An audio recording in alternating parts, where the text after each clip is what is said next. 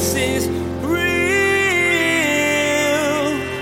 There's power in your name. We find hope when we trust in your ways. We believe that Jesus is real.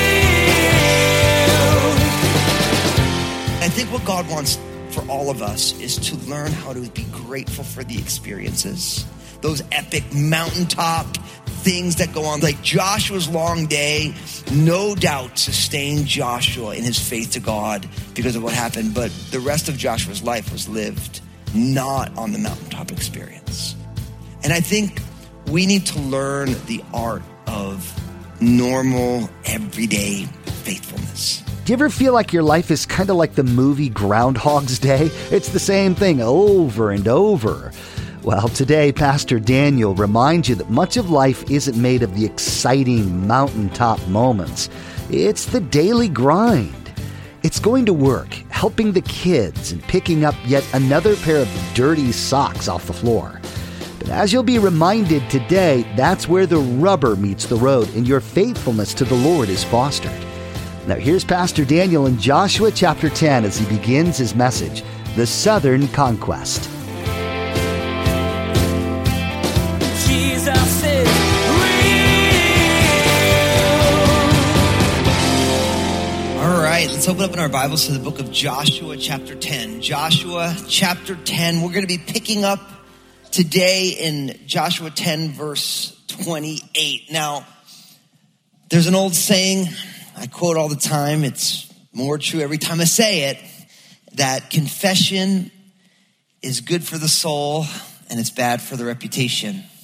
And so I'm going to confess to you all that as I was preparing for this study, it's kind of a bummer section in the book of Joshua, to be honest with you.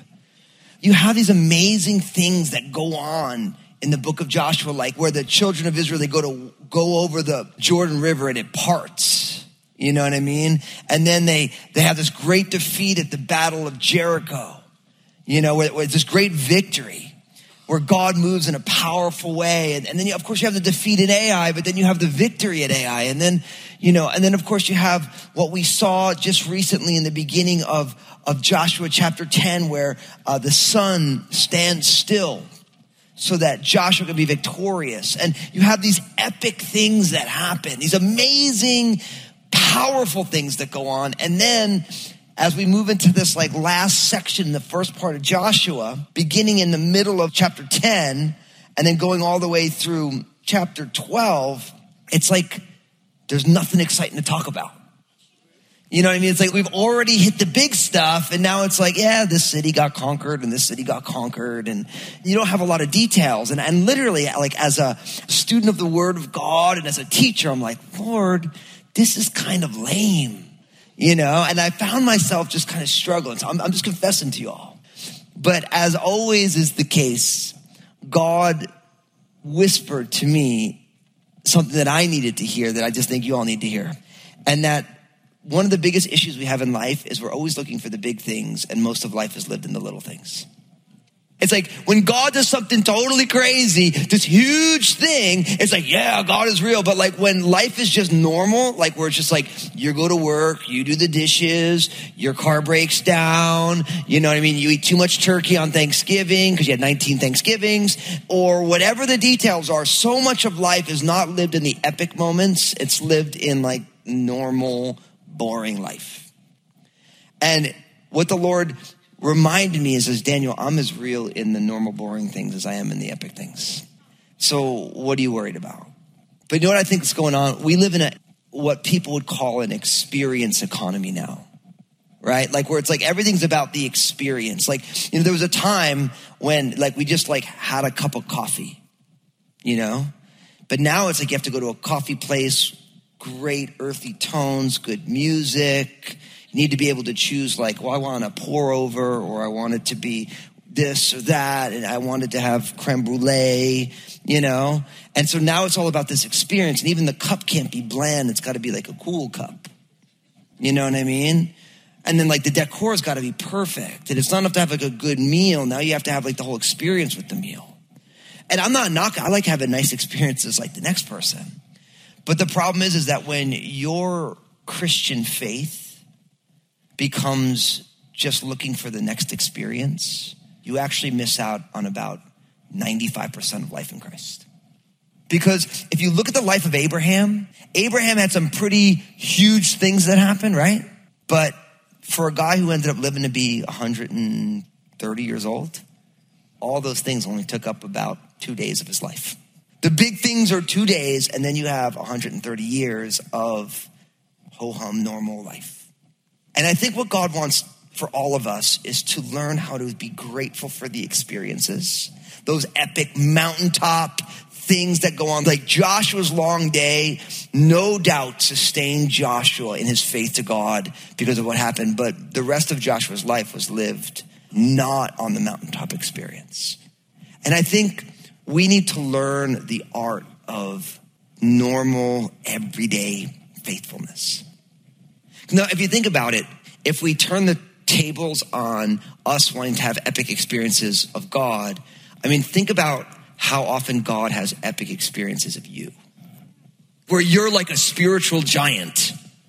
Like where at that moment you are like David, where he's going out to fight against Goliath, not because he's trained or he has any skills, but because he trusts God. I mean, like out of all of your life, how many moments are you that for God? Like maybe if we're lucky, if I'm lucky, maybe 1% of 1% of the time. Like I'm like a trusting, like hardcore, like God can do anything. And the rest of the time, like a slippery fish, Or it's like you can't kind of pin it down. But does God ever quit on us? Ever stop loving us? Ever stop pursuing us? If maybe in all of our lives we have just a few moments of true childlike faith, he is ever faithful.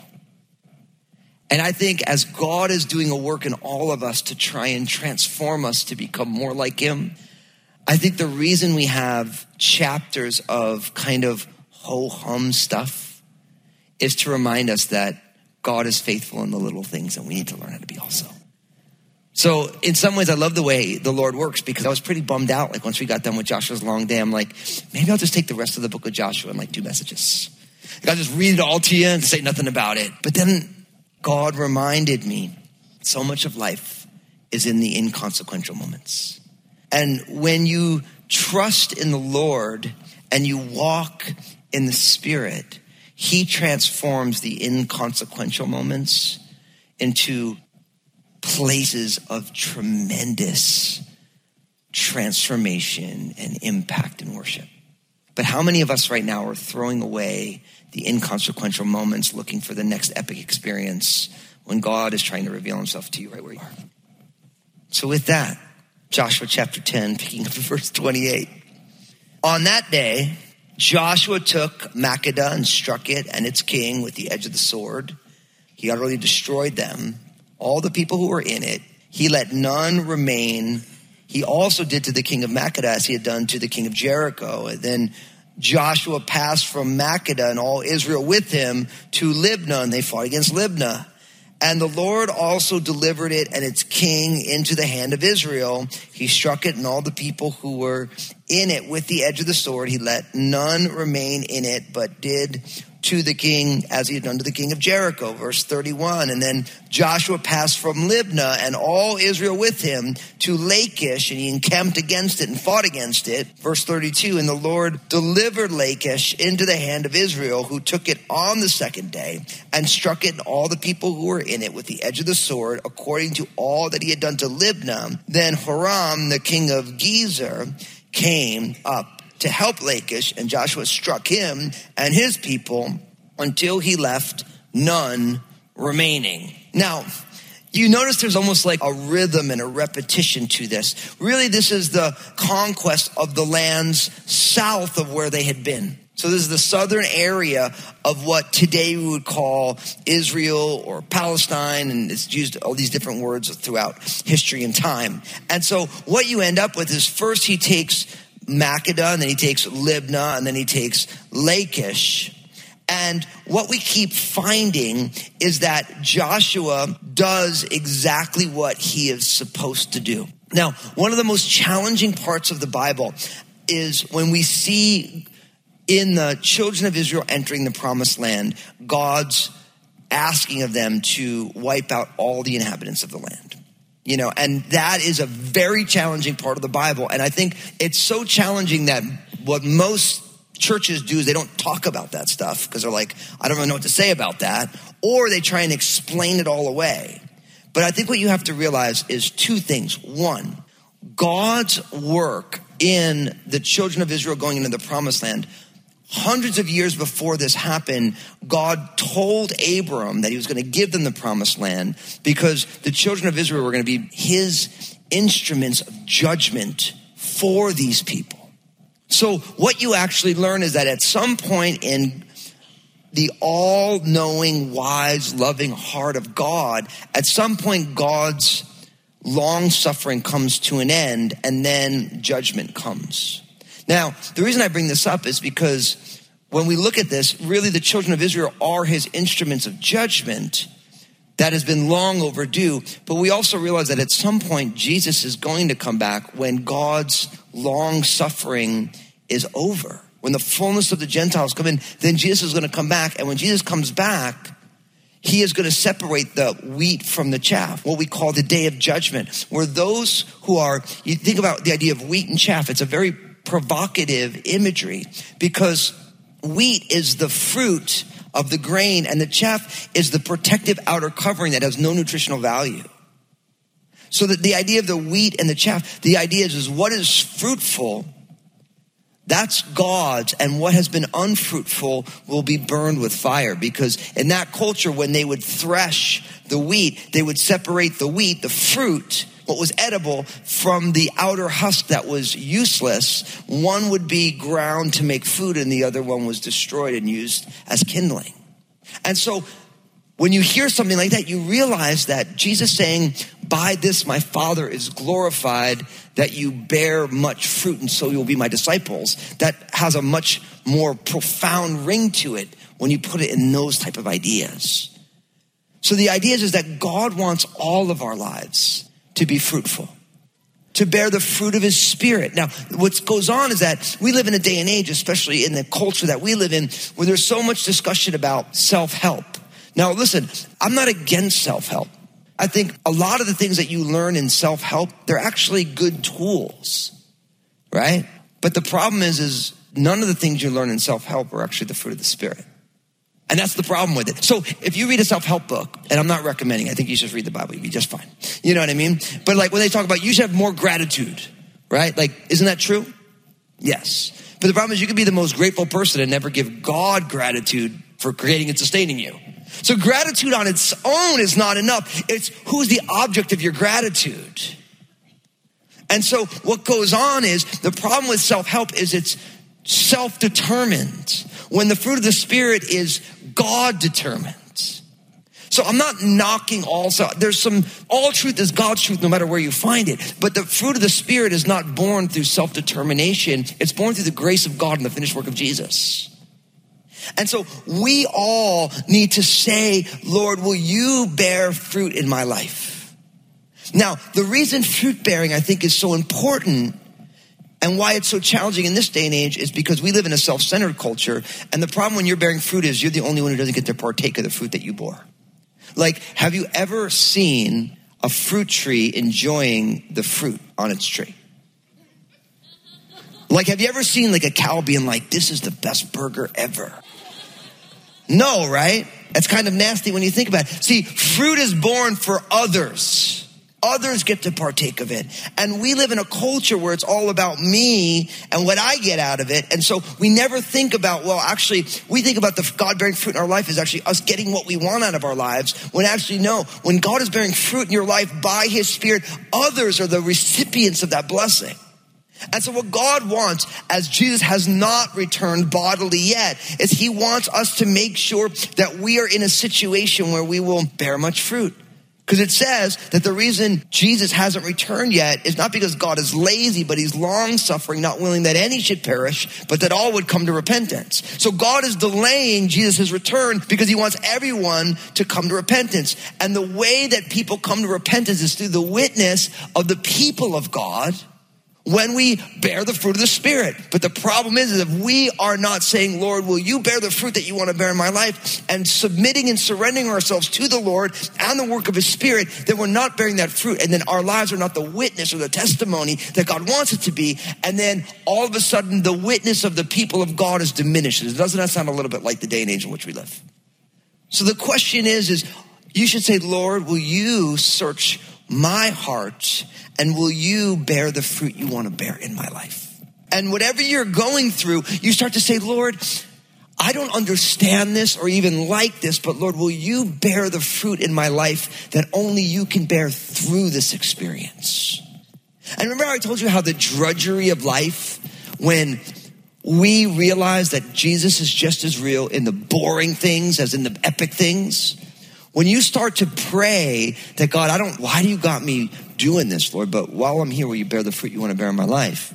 Now, all of a sudden, you start to see all that God is doing in your midst, because oftentimes the fruit that God wants to bear is born not in the moment of ecstasy with God, but in the drudgery of the same old, same old. So I realized that God using the children of Israel to bring his righteous justice and judgment upon these nations is challenging. What you'll also find is that never again in the Bible does God tell his people to do this. It's this one situation, them going into the promised land. So anytime someone's crying out, holy war, kill the infidels, it totally misses the heart of Jesus. It's one time in this one situation. And then ultimately when Jesus returns, Jesus is judge. He's the one who passed it, not us. So I wanted to make sure I got some of that stuff and just kind of addressed it. Because I realized that I could do a sermon series for a year on exploring the justice of God and how God's justice worked. And I realized that it's not a simplistic topic. I always say that the Bible is simple but not simplistic, right? So these things are deep. And we shouldn't be afraid of the fact that they're deep, but we need to think biblically about what these things are. Now, the other side of this, of course, is we continue to see Joshua being faithful to execute God's purposes and plans.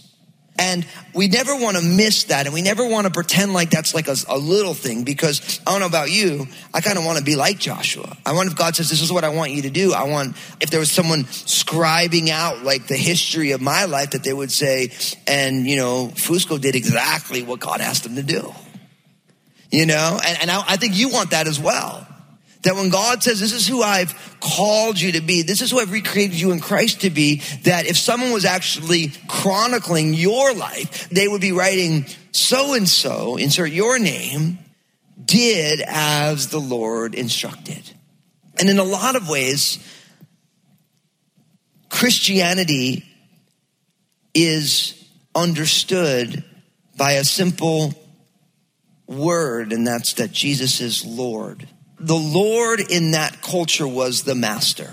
We actually don't have an equivalent in American culture because we don't have kings. We don't have masters, right? Like we live in a culture where everyone is on the same level. And in a lot of ways, that's a good thing, except for the fact that there's one relationship that everyone isn't the same, and that's Jesus and you. And so even in a work environment where you work, if your boss says, this is what I want, right? You do what they want. Or you lose your job, or you get written up, or whatever. They might not want good things or bad things, but that's their job, and their job is to be responsible for that. And sometimes when they want you to do something horrible, you say, no, I can't do that, and then you lose your job. Well, they were a terrible boss anyway, and you don't worry about that. But when Jesus says do something, he's actually not looking for a discussion from us. Well, Lord, I think we could do it better if we do it this way. A lot of us think that Jesus is the Lord, but we're also his greatest advisor, right? And what I'm constantly learning, my friends, is Jesus doesn't need my advice. I have a very limited view of a lot of things, and Jesus is all knowing. He knows the beginning and the end. He's always been. And so our job is to simply say, yes, Lord. As people have always said, that no Lord is an oxymoron. It's actually not. If you're saying no, he's not the Lord, you are. And what's hard for us, I believe, is that our culture doesn't value submission. And so because our culture doesn't value it, we actually don't have any cultural understanding of the relationship that we're supposed to have with the Lord. And I'm not saying you, I'm saying us. Like, I'm living in the same world, And so are you submitted to Jesus as Lord? If Jesus says, this is who you are and how I want you to be, if he's the Lord, we just do that. We don't say, well, yeah, I was going to, but, I just didn't feel like it, or I didn't really like that idea. Right as you step in disobedience, he's not the Lord. Now, of course, it's important to say at this point that all of us have sinned and fallen short of the glory of God. That's why we believe in Jesus in the first place. There's not one person other than Jesus himself who always did those things that pleased his Father. All of us, we got issues. And that's why Jesus died and rose again. But now on the other side of the cross, and for those of you who are here who are born again, right? When you say that you are born again, you've been made alive by the Spirit through the finished work of Jesus. And what that means is you are declaring him to be Lord. So let it be so. But if he's the Lord and you're not doing what he wants, then he's not the Lord, even though you're saying he's the Lord. Jesus isn't asking any of us to do anything even remotely as nasty as what he asked Joshua to do. I mean, he literally told Joshua, I want you to go into these towns and I want you to kill everybody. Men, women, children, the king, everybody. And we have this systematic, Joshua did it. He killed the king with the edge of the sword. He utterly destroyed them. All the people who were in it, he let none remain. So if Joshua can have the faith in God to do this, then can't we trust the Lord to do what he's asking us to do? So Joshua does this in Makkedah, and then he does it in Libnah. The king is dying. All the people are dying. By the time you get to verse 31, he passed from Libnah. All of Israel's with him to Lachish. They encamp against it. They fought against it.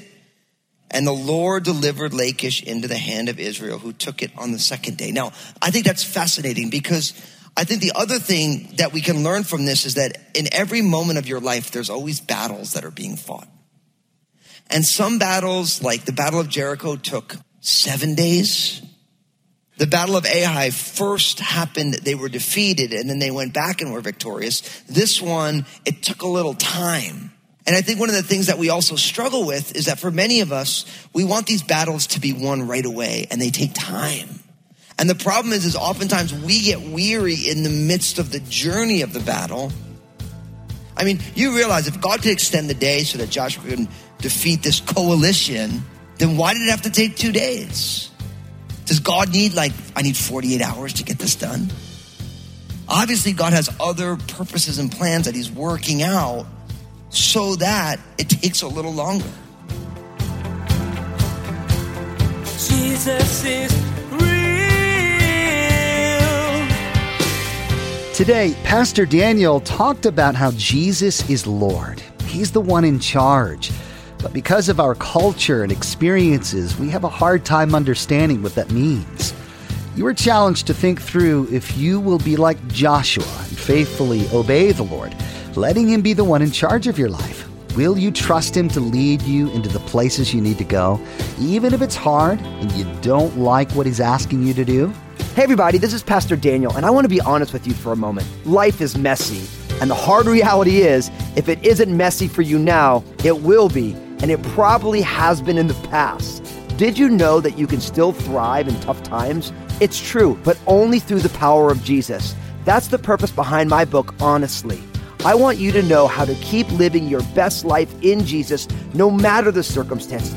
You can find out more about it and get your own copy at JesusIsRealRadio.com. Hey, I wanted to remind you that each day on Facebook, Pastor Daniel shares a simple 2-minute message. In this message, Pastor Daniel draws out an important biblical truth that really helps set your day on the right path.